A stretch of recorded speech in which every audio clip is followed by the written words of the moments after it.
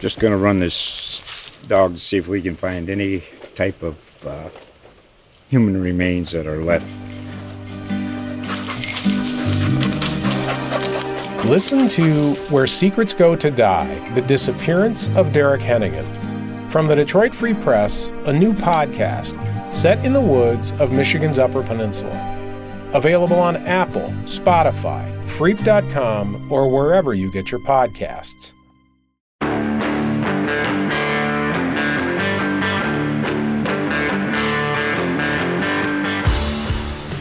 Hello and welcome to the Colts Cover-2 podcast. I am Joel A. Erickson. I am joined as always by Nate Atkins. We are in a Dodge Charger. We just crossed the border from... if you could hear that, that is our photographer enjoying the Dodge Charger. And Bob did a better job than any of us today. If you saw his Will Levis picture and some of the other stuff he did. So if you get a chance, go look at Bob's pictures. Just an incredible job from the game. This is the First Impressions podcast. We just crossed over from Kentucky into Indiana. You guys know this. This is what we do when we have driving trips. We just do it in the car. The weird thing about this game, Nate, and like just kind of by way of opening is it felt to me like it was a game that the Colts both should have lost and also should have won by like 3 touchdowns. Yeah. It's crazy to think when they were in overtime, and of course it's coin flip who's going to win at that point, and you know they give up a field goal, then they go back down and they win the game. It was like if they win this, it's just such a pendulum was going to swing here. Where if they didn't come back with that final drive and pull it out, I mean this was going to be, I think, probably the most frustrating loss of the season. The one that was right there in their grasp, the one that was right there that They're clearly better than the Titans. We saw that in the first matchup. Even when Anthony Richardson got hurt, we saw it kind of absent, some very crazy plays that happened, and yet at the same time, you know, it was a division team that's trying to play spoiler, and they almost did. So it's just kind of crazy how this Colts season is unfolding right now, where it feels like they get in a lot of these kind of matchups where it feels like you can't rule them out of any game. You also can't be positive they're going to win any individual game, and yet they're pulling out the majority of them because ultimately I think that's what good teams do is they find ways to win even when they, you know, when it gets dicey, when they make a lot of mistakes as the Colts did today. They find a way, and that was what that final drive kind of encapsulated to me, is that all these issues that they had that day of not being able to, you know, find Alec Pierce down the field when he was open, not being able to finish in the red zone, not being able to do a true clean drop back passing game. Like, it all came together when it had to come together, and that's kind of what good teams do sometimes. The Colts are now 7-5, and their playoff odds at the New York Times website are up to 60%. They got some losses today that helped. It really comes down to just who the Colts are playing. They don't have to play basically any quarterbacks. Even the bad starting quarterbacks on their schedule going forward are going down. Kenny Pickett got hurt for Pittsburgh today and will miss the next couple of weeks, which includes the Colts game.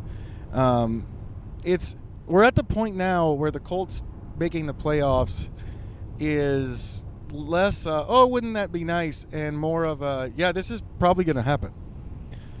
Yeah, especially when you look ahead at what they have to do to get there. If they can just handle the games where on paper you'd say they're for sure the better team, would be, you know, facing the Bengals next week, the Raiders, that would get them to 9, and then, you know, I think it depends on what, I guess Atlanta's starting to win now a little bit, but I still think with their quarterback situation and what that offense is up to, you'd say that's the Colts are the better team there too.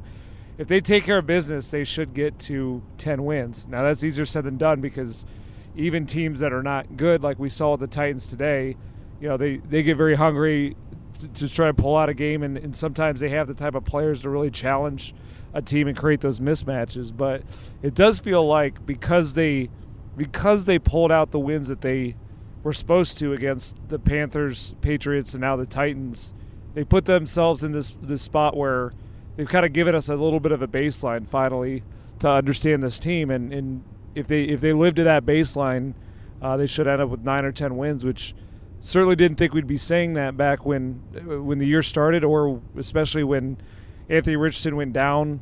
So there's a lot of credit to Shane Steichen and a lot of the star players on this team for getting them in this position. Let's get into the categories. It's the First Impressions podcast. So the Colts won today, so we will start with Hero of the Game. I will let you have the first Hero of the Game. Hero of the Game for the Colts versus the Titans. I'm going with Michael Pittman Jr.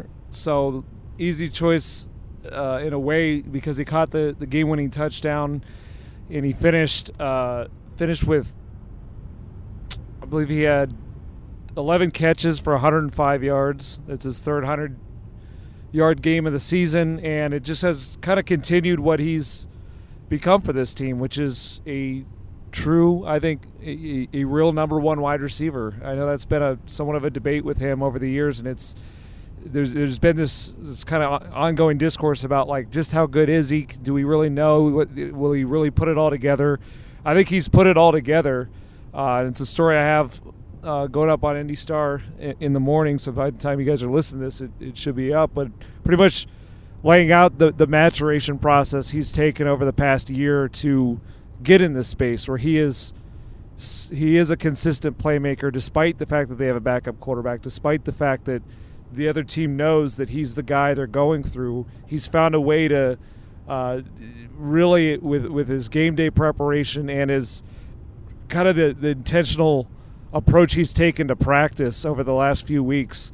Reggie Wayne has really, really gotten on him about that, and it's paying dividends now, because he really looks like a player who's hitting his prime, where we know he has the jump ball skills, the physicality, but now he's mixing that with really knowing the game well and knowing opponents well and knowing how to set certain players up, like he did on that game-winning touchdown. That was a play where he saw in pre-snap the cornerbacks kind of looking at each other, talking to each other. He knew they were going to pass it off, so he pretty much did a hard fake as if he was running an out pattern, and then went straight up the field. And it was like he's got that matched up with a quarterback now, because despite all the challenges this year, losing Anthony Richardson, they have finally gotten a place where it's been many games in a row with the same quarterback. It's something he did not get at all last season.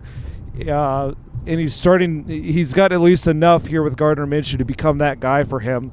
And today was just a day where, like, just early last week, I was talking to Matt Ryan for a story, and he said, like, they need to win by force-feeding Michael Pittman Jr. That was like the recipe. That's what they had to do, especially with how weird the game got and how much they had to overcome. And he stepped to the plate and he did it. Yeah, I think the number one argument with Pittman is kind of a moot point for me. It's just I don't think that he's ever had a quarterback that could – well, the one time he had a quarterback that I think could let him do consistently some of the stuff that people want to see him do was Phillip Rivers, and he was a rookie and he got hurt early. The stuff that the stuff that people want to see in terms of him running intermediate routes, going down the field, that kind of thing. Like, I know he's only averaging a tick over 10 yards per catch, but to me, so much of that just has to do with he's playing with a quarterback who wants to throw the ball short. He doesn't want to push it down the field. And that goes into my hero of the game. My hero of the game is Alec Pierce. Pierce has taken a ton of criticism this season. I felt like over the last 3 or 4 weeks that he's been open a lot and not getting the ball. And I really honestly, I put a lot of that on the quarterback. Minshew is very risk averse right now. He doesn't like to push the ball down the field. He did today, though, and Pierce caught 3 passes for 100 yards, including a 36-yard touchdown to start off the scoring for Indianapolis right after the Titans scored. And then what I consider to be Pittman had the game-winning touchdown catch. I would say Pierce's was a game-winning part B, because without the 55-yard chunk play, the time was going to become a factor for the Colts there. So 2 huge catches from Alec Pierce. We've been hearing from the coaches that, they don't have any issues with him. They kind of pinned it on the offense, and by extension, they're kind of pinning it on the quarterback they have. I just a good game from him, and in big moments too. So that would be hero of the game for me. That moves us on to villain of the game. I'm going to start with Jalen Jones. Jalen Jones has been very good this year at corner. Much better than you'd expect a 7th-round rookie to be. But he had a rough day against DeAndre Hopkins. He really did. When they matched up Hopkins against Jones, frequently it became a catch. At times it was a touchdown. That's kind of all Will Levis did outside of a couple of early scheme plays was get the ball to Hopkins. A lot of times Jones was in coverage. And here's the thing about it, though. Like, I don't think that this means anything necessarily for Jalen Jones long term. He's a rookie who was a 7th-round pick and went up against one of the best and most veteran receivers in the NFL. So it's kind of an expected result. Maybe pump the brakes a little bit on any Jalen Jones for All-Pro talk. But, a learning experience for Jalen Jones today. Yeah, I thought about this. I brought up Josh Downs, I think it was last week, for this type of category. And it was just to point out that, like, rookies can, even really, really good rookies who hit the ground running, like, they're all kind of due for an off game because this league's hard and they're still young. And at some point there's going to be a matchup that's just a little bit much for them to handle as far as kind of where they're at in their learning process. That's what I thought it was for Jalen Jones today, where I just think DeAndre Hopkins did some crafty things as a route runner, some different double moves and whatnot that just shook him. It seemed like he played off of what Jalen Jones thought he was going to do on tape, and he got open, and Jalen was just something a little bit off. Like, he got there a little early for the pass interference on one of those plays, and so it's just one of those, like, I agree that it doesn't change anything long term. I do think it's interesting short term where if they can you hope they get Juju Brents back here soon. He's going to come back and be a starter. And I think they have kind of a little bit of a decision as to what to do at that other outside corner spot. I think coming into the game, a lot of people probably assumed it was going to be just Jalen Jones full-time, Juju Brents full-time. But I think today showed the risk of trusting rookies at those spots, is that there is going to be a little bit of up and down in their play. We always knew that, but it can become jarring in moments. And so I wonder if Darrell Baker Jr., who I think's played a little better the past few weeks, I thought he was pretty solid today relative to expectation. Maybe he can work into a rotation with Jalen Jones at that spot. For my villain of the game, gonna have to go with Gardner Minshew. We do this kind of every week. I was going to say, he's on a streak now. This is a streak of him being villain of the game. So, it's tough.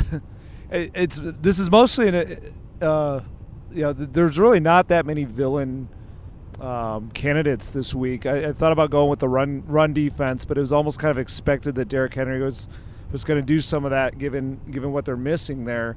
I'm putting Minshew on here just for, I think he deserves credit for getting it together on that final drive. Nice throw to Alec Pierce down the sideline and timing it up with Michael Pittman. When he had to make the throws, he made them. So it does feel a little weird to make that the villain. But if they had lost, that would have been the storyline. It was just a few of the plays that Minshew made were just in situational. Just the situational football was very difficult from him today. Where he had that play, the 5-yard line right before halftime, where he's kind of navigating a somewhat muddy pocket, knows he's under pressure, takes one hand off the ball, gets hit, and the ball comes out. Like, it's the type of thing that, like, a veteran can't do. He's got to know not to do that. And I felt the same with there's a play in the second half on 3rd down where he looked like he could have had a lane. He's scrambling, could have had a lane at the first down, and he sees the first down marker right there. He kind of can time it up as best as possible, but he slides and gives it up, and they have to punt. And these are just moments that the Colts came so close to losing, and I think these would have been the plays we pointed at for the biggest reasons why, if they had. Again, give him credit for staying in it enough to overcome that in the end once he got the chance to lead that final drive. But I think more that's a testament, I think, to the team overall to keep giving him those chances to be able to, like, have a comeback, to be able to right what's been a tough game. That's a lot of credit goes to the Colts defense for stepping up, for Michael Pittman Jr., for Alec Pierce. I really thought that, I know statistically it was probably Gardner's best game, but and it wasn't his worst game, but I do think there were a few plays out there that were a little puzzling. That brings us to unsung hero of the game. You batted second on this one, or on the last one, so I'll let you do unsung hero first. My unsung hero is going to be Nick Cross. So, Nick Cross, talk a lot about how I thought they should have been playing him more before this. This was the first time that they decided to really put him in the base levels of the defense. So not just a dime package or, fill in for a play here. He was rotating with Rodney Thomas II at free safety, and it made sense for them to finally do that because they've wanted a little bit more consistent play out of that spot, but also they bring a little different skill sets that can matter sometimes. And I thought Nick Cross, just the ability for him to cover so much ground from playing back that far to inserting himself into the run defense with his just elite speed helped shore up a little bit of the run defense. It also started to shore up some of the coverage busts that they were having early in that game. And really the play that obviously that gets him this for me was the blocked punt. And I know you got to talk to him about how that came together, but I think he has been such a good special teamer this year after that really wasn't – he just didn't flash that way last year, even though he was playing special teams. I believe he's still leading the team in special teams tackles. He's been ranked high in the league in that category a lot of the season, and today was the first real big splash play for him in that phase where he blocks a punt.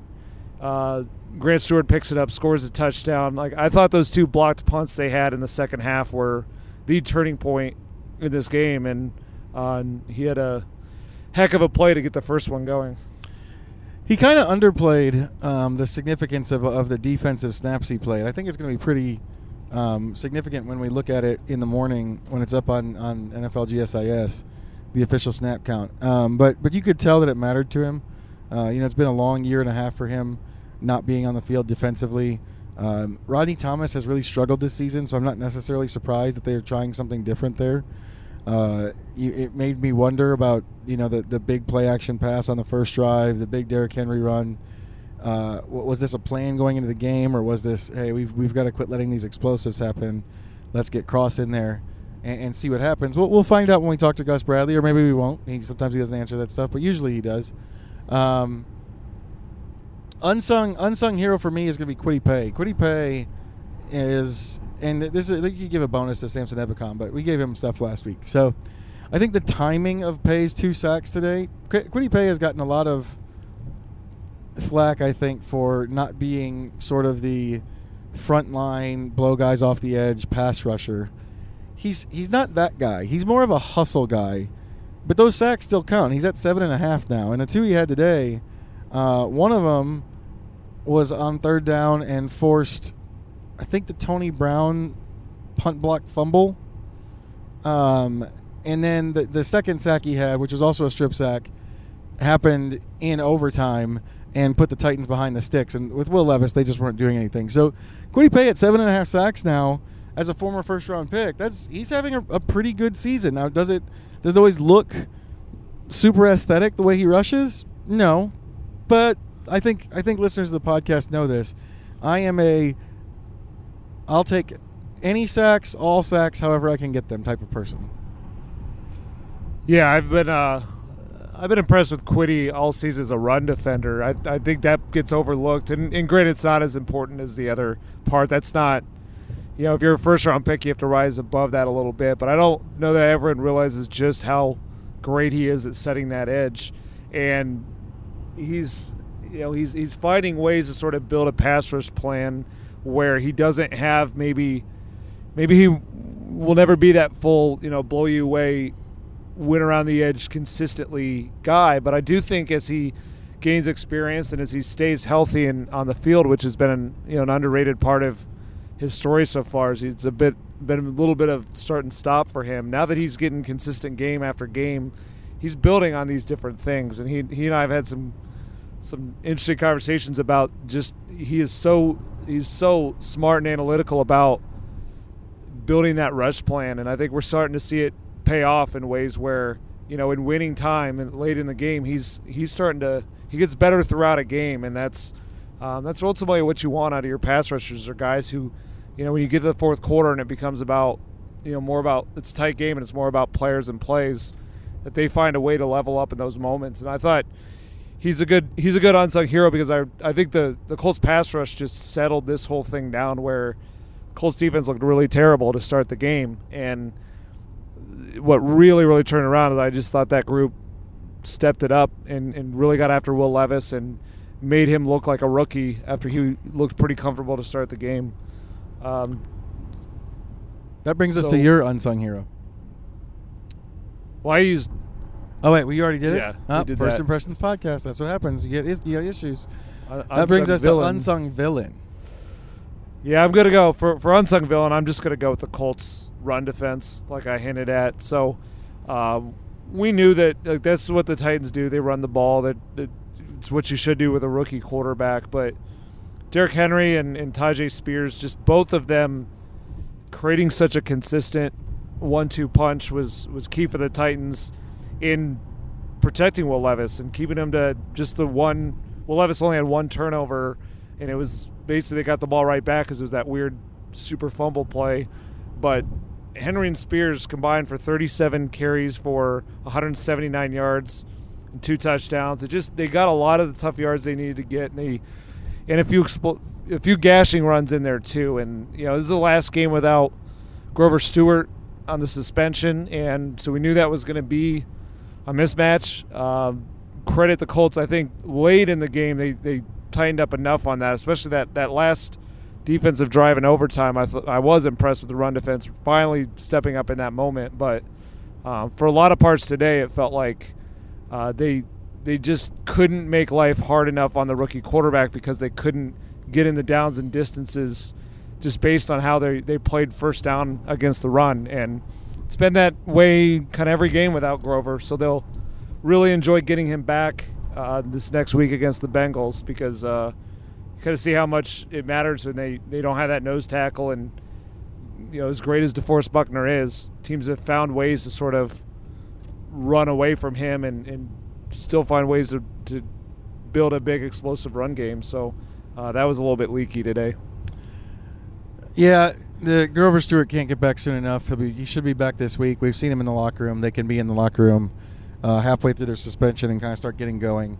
That's obviously a good unsung villain. Unsung villain for me is Zach Moss. Just not a lot of yards that weren't there from Zach Moss today. They didn't really have a run game. I saw a lot of people in the second half asking, why aren't we running the ball more? Well, the answer was they were awful at it. They were truly terrible at running the football today. And, that's Shane Steichen was trying to win the game. And so they didn't do it. It's the first game back since they lose Jonathan Taylor. And obviously that's going to be tough. I thought Jonathan Taylor was playing really well. Zach Moss just didn't really grab the bull by the horns in this game the way he had in the first time he had to take over Taylor. So it'll probably get better. That's a good front for the Titans. Maybe their stats don't necessarily match it all the time, but I think they were definitely top 10 in rushing yards per carry against. 19 carries for 51 yards for Zach Moss, just 2.7 yards per carry. That's a pretty bad number. What's crazy is they ran the ball 23 times, and the longest run was 5 yards. You almost never see that. Number of the day. That's number of the day. Did you jump on number of the day early?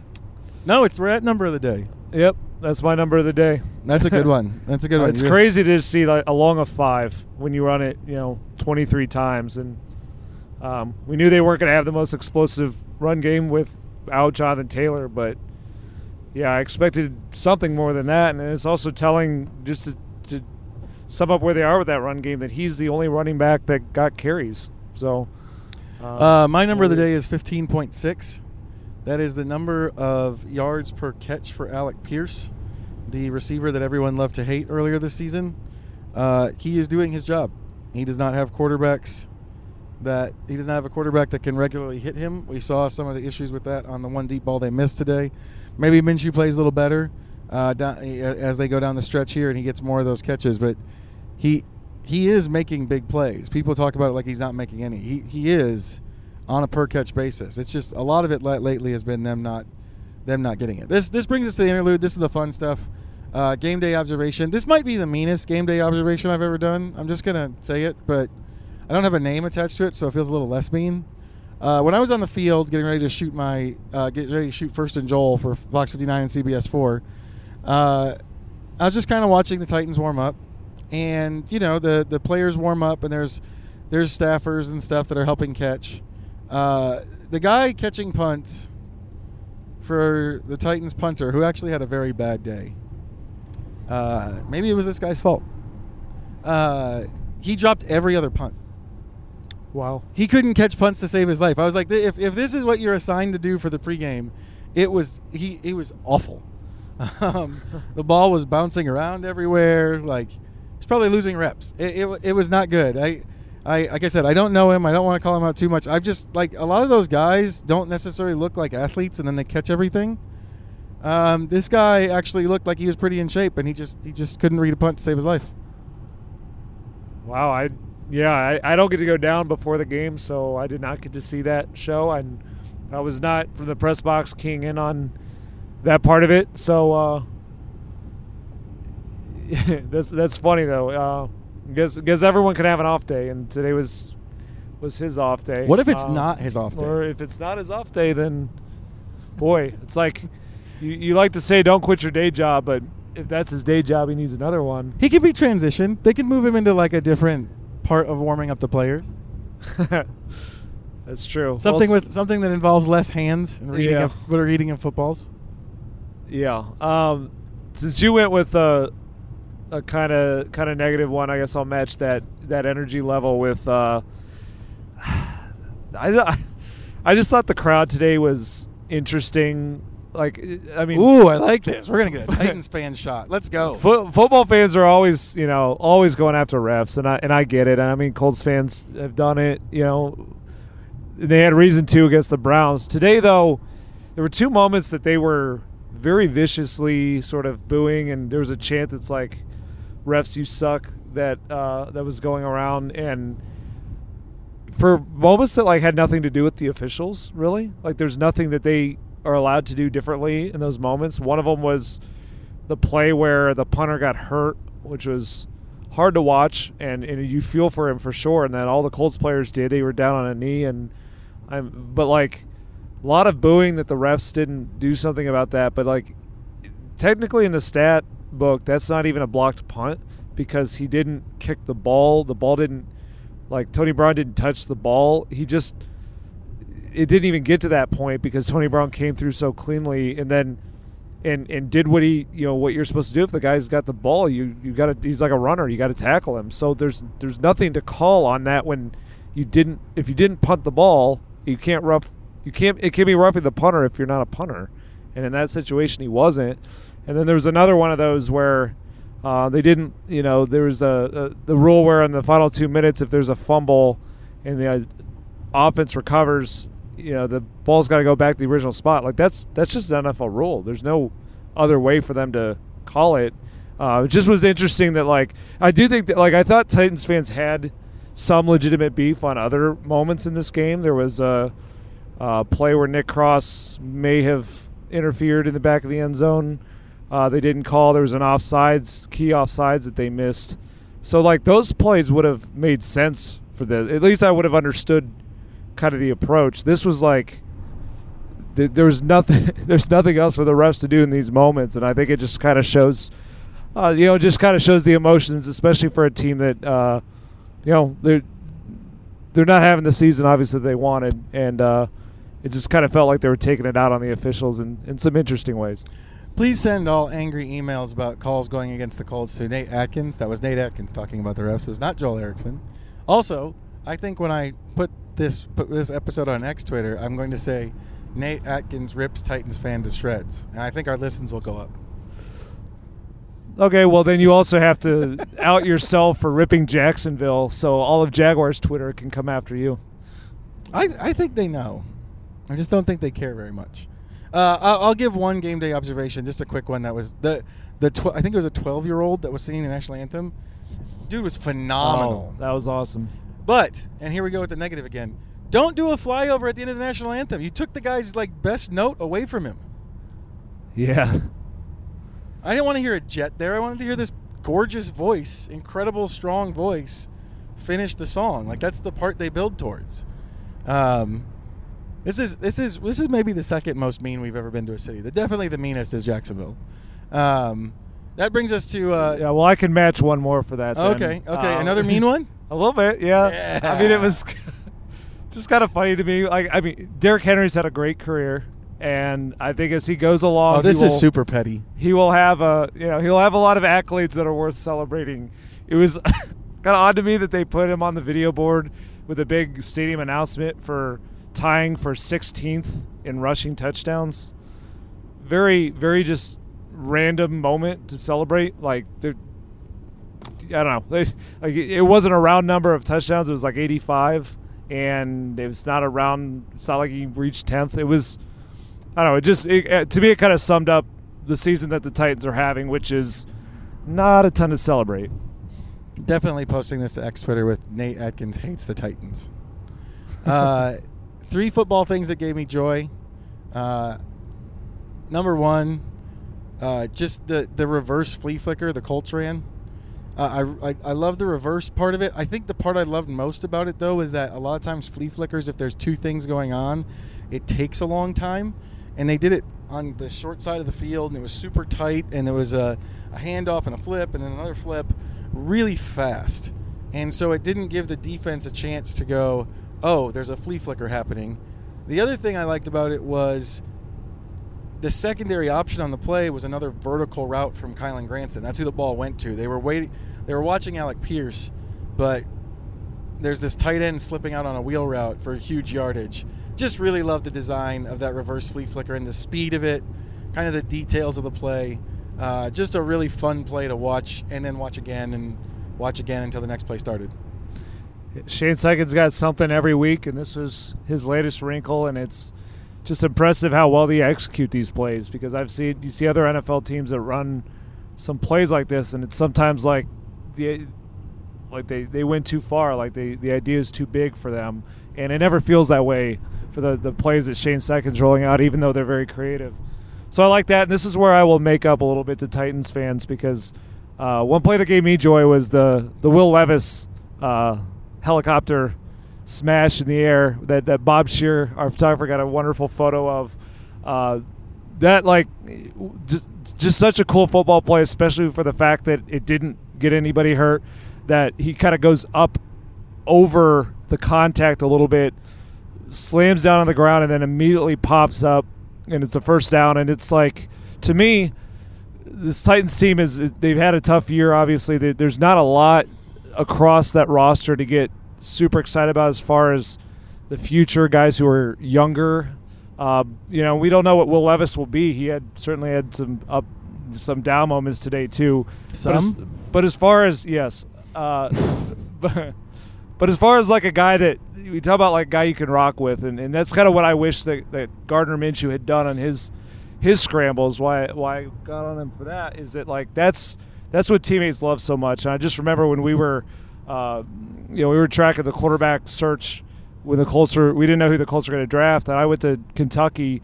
That was the thing that everybody you could possibly talk to there would bring up about Will, is just the dude wants it as badly as anybody and will go to war for everyone around him. And I thought that play kind of encapsulated that. When you send your emails to Nate Atkins, please point out that you noticed that he wants the Colts to have Will Levis instead of Anthony Richardson. Joel is just really making me sound great today. Number 2 football thing that gave me joy. I was talking to Nick Cross about his block punt, and he said number 1, so he wasn't the way the punt block was designed, he wasn't supposed to come free. Grant Stewart on the other side was the one who was supposed to come free, and this surprised Cross so much that he said his first 2 thoughts were on the play were, "Damn, I'm free." And then the second thought was, I'm really close to the punter. And, he smothered it with his stomach. I just, there's an elemental part of football that, if you haven't played in a while, like there's these weird thoughts that go through your head in split seconds. It was just really fun to hear him say, like, I was just super surprised twice on the same play to get the block punt. Just kind of a fun window into what his brain was doing while he was making one of the biggest plays of the game. Another football thing that gave me joy was just a play and really the day for Tyquan Lewis. So he just had an amazing edge set late, I think in overtime, where he that was a great play. Forced the hold where he just really, really shot the edge so far that he had to get held and still affected, like still got his arm around the ball carrier while being held. Just an absolutely awesome play. And he had a few of those edge set moments. And I talked to him afterward, and he just said he just had to match up tons of film study with the way that game was going. They got so many plays because it went into overtime that he really got to like learn the matchups he was facing. He said that guy was kind of holding all day that he was going against. So he thought on this play and this their tendency was to run Henry there. He was gonna just shoot the gap, and like he's got Tyquan Lewis is like he's sort of a jack of all trades. He plays inside, he plays outside. He's sort of a glue guy in a way that, like, for him to make a play like that, he's got to really see it, know it, believe it, and that confidence right now is just fun to see for a guy who 2 straight years had the same super unlucky injury with his patellar tendons. And I just remember a year ago wondering, like, what's next for Tyquan Lewis? Like, this was not going very well for him physically, and he was just so happy today to be the guy that one of the guys that helped make this happen, coming back from all of that. And he's also a guy that went through so many losses against the Titans over the years that have frustrated when they lose in the trenches, and you wear that personally. Today, for him to have like a winning play like that was fun to see. Third and final football thing that gave me joy today, there was a sequence where Zaire Franklin got booed by the fans for tackling Derrick Henry at the legs, and I will say this, he did twist on the ankle, but Derrick Henry was still trying to go somewhere. And as somebody who, a long time ago when I played football, was a smaller person who had to tackle bigger people, the legs are a good place to hit them if you are a small person. I wish more, and Zaire Franklin is not a small person, but in this scenario, he needed it. I sometimes I wish that more players would not hit high and hit low and wrap up, because you can't run without your legs. It's very simple. You cannot run without your legs. And then the next play, there was a ball into the flat, and the ball didn't get caught, and Franklin just absolutely laid the wood on the intended receiver. And I know it wasn't the best day for the run defense, probably wasn't the best day for Franklin overall, but just that piece that he brings to the defense, that nastiness, it's important. And like as I've pointed out before in this podcast, he's really good at walking the line and not getting himself in trouble. Yeah, speaking of tackling Henry and going low, Kenny Moore had a few of those that were just super impressive. Like he's had a lot of matchups against Derrick Henry, and it's like Derrick Henry has some famous clips in this league of guys who wanted to go high and just ragdolling them, and it's like Kenny and Zaire and just really the whole defense kind of they kind of knew the formula today, and I thought the way they tried to tackle was pretty impressive. Football thing that gave me joy, though, was Michael Pittman Jr.'s game-winning touchdown. He catches the ball, he kind of slides down, he hops right up, and he's just in full adrenaline mode, and he said he grabs the ball and he wanted to chuck it into the stands, like throw it right back to the fans that his team hasn't often beat but finally got it done today. He says first thought was, I don't know whether this fine will be $6,000 or $2,000.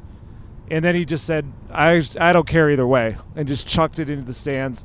And it's just kind of a fitting moment of where he's come, where like he doesn't have to worry about that side of stuff very much anymore. Like he's going to be that receiver that gets that huge payday, and there's a little bit of release in him right now of like this is really fun right now. The stress of the pressure, a lot of that has just turned positive for him, and I thought that the chuck of that ball into the stands was like kind of a moment he's been waiting for like a year and a half, and it's here now. That brings us to the finishing categories, the more serious ones. Too much credit, too little credit. For this one, Colts won today. So too little credit. Too little credit for the Colts winning the game today.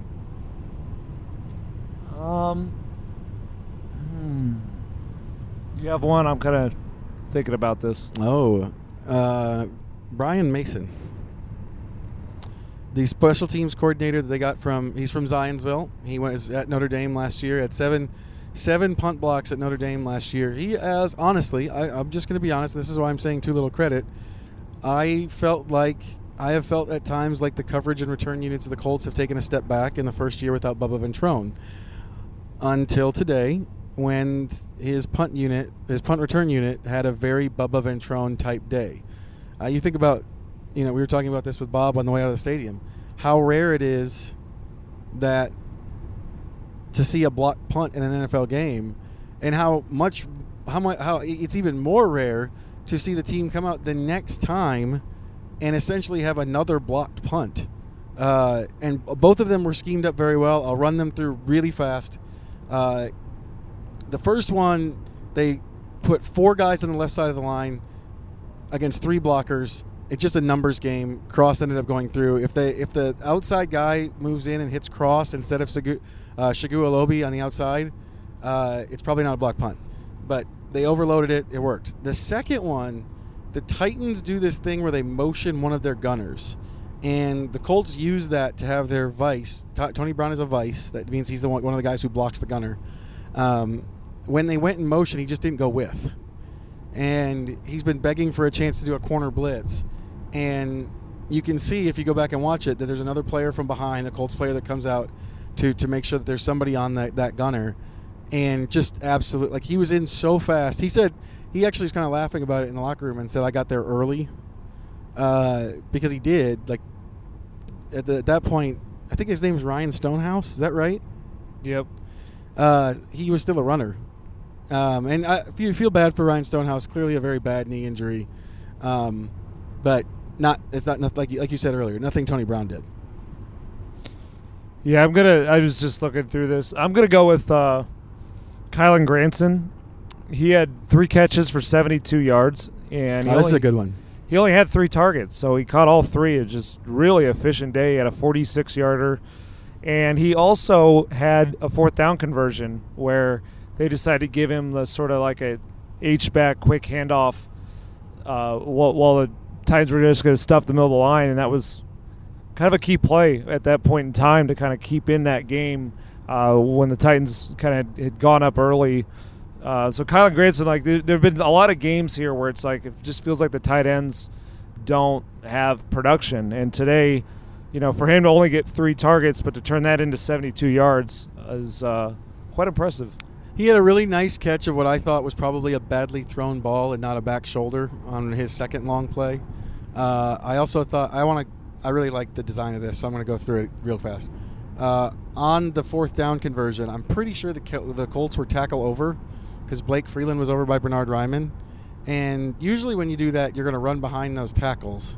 What the Colts did instead was they sent a tight end who never carries the ball the opposite way. So you got that defense's eyes all going one way. They send the player back the other way. It wasn't a great gain. They had to measure it. Still got the first down. So really enjoyed that. That leaves us with one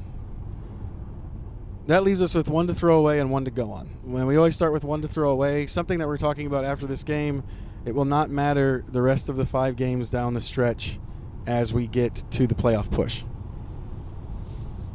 Well, I guess the easy one will be that the Colts have a terrible run defense because there's some help coming. His name's Grover Stewart, and he's going to be back this week. And he's a very important player, and obviously if they lose him, it would change. But knock on wood, all hopes is that he's back, and he's back to being Grover. And I think we'll see that difference pretty quickly. It's just such a unique role at nose tackle that they're not at all filling without him, and they're not real sure where to go. That just he feels so well because he just creates so much penetration. He just gets in the backfield, angry. and he just like when you have that next to DeForest Buckner, and they can't it's like either guy they double, they're leaving the other one to just wreck them. Like it's going to make a big difference, and so I don't think that necessarily is, turns the run defense elite. Like there's a few other things that they're going to work through, but I think it'll take it from being a weakness to something we don't really talk about. One to throw away. I'm not. This is a little bit of a differing opinion from Nate. I apologize for that. I'm not ready to pull the plug on Jalen Jones quite yet over Darrell Baker. I think we've got a longer track record with Jalen Jones, and a lot of it was against DeAndre Hopkins, who's like top 10 smart receivers in the NFL. So I thought Darrell Baker had a decent day today. I kind of want to see it happen maybe another game or so before we. And I also think maybe this is one to go on. Maybe one to go on for me is at this point, I thought Juju Brents played very well when he was in the lineup earlier. 5 weeks of absence. I don't know if we should be expecting Juju Brents to be a number one corner right off the bat, if that makes sense. Not because I don't think he has the potential, just because he hasn't played in more than a month. Yeah, it's just been a really tough year for him on health. I mean, you had the wrist surgery.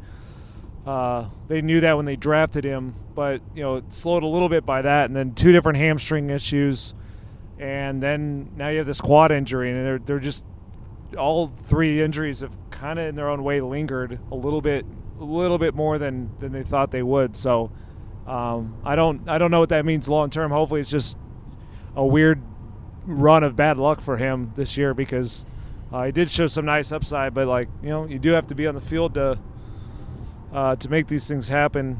Can't make the club in the tub.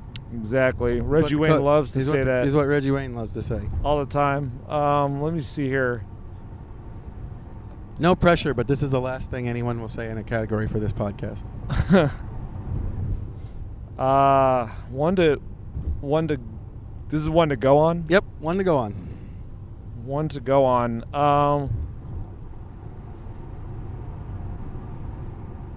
I think there's going to be some run game struggles for the Colts until they get Jonathan Taylor back. So I don't expect a game where they have a long of 5 again. This was really a kind of low performance for them. But I do think that Zach Moss he's had a really nice year, certainly compared to what we expected out of the backfield this year. But at some point, his style, his very bruising between the tackles type, seeking contact runner, there's going to be some diminishing returns to that if he's got to be the whole backfield, and that's what he was today. I mean, they gave 19 carries to running backs, and all 19 went to Zach Moss. And I noticed they had Trey Sermon in there for one play. They threw a pass to him that went off his hands, was almost intercepted. There's just not a lot of trust in really any trust in backs that are not Zach Moss right now, and so they're putting a ton on a guy who is a good player for sure. I think he can be a starter in this league, and he came into the game top 10 in rushing. But I don't know that it's set up right now for him to be like what we thought Taylor could be, which is the bell cow, the guy that you just give the ball all the time, the guy who's just going to make things happen when it's really, really difficult. I think he'll do some of that the way that he can create yards after contact, the way he finishes some runs, but that also, there's a wear and tear to that. And so I think we're going to see, as we get late in the season, a little bit of the rent due on him, the way that he's run, the way that they've leaned on him. It's been tremendous that he's done this, but I don't think that the Baltimore game, he did that in week 3, where he just really carried the load and kept coming back from injuries or little nicks and bruises. I think that expecting that right now is a little unrealistic. So if Jonathan Taylor can, they hope he can get back soon, but I could see that injury lingering a little bit, and us talking about some of the run game issues a little bit more. That has been the Colts First Impressions podcast. We are almost back to the Indianapolis area. We are going past a rest area near Taylorsville, I think. Hopefully by the time you're listening to this, we will not still be in Taylorsville. That would be very bad. The Colts are now 7-5. They play the Cincinnati Bengals. Cincinnati Bengals do not have Joe Burrow. They have Jake Browning, I believe. I actually don't know. Well, the Bengals play on Monday night, so they still have Jake Browning. It'll be another game where the Colts are going up against backup quarterback, and they've got to take advantage of it. For the IndyStar, I'm Joel Erickson. This has been Nate Atkins on the I-65 version of the Colts Cover-2 First Impressions Pod.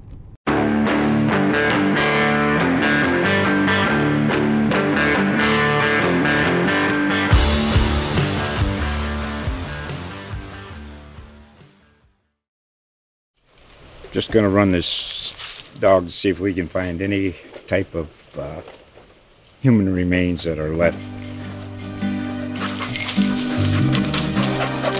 Listen to Where Secrets Go to Die, The Disappearance of Derek Hennigan. From the Detroit Free Press, a new podcast set in the woods of Michigan's Upper Peninsula. Available on Apple, Spotify, Freep.com, or wherever you get your podcasts.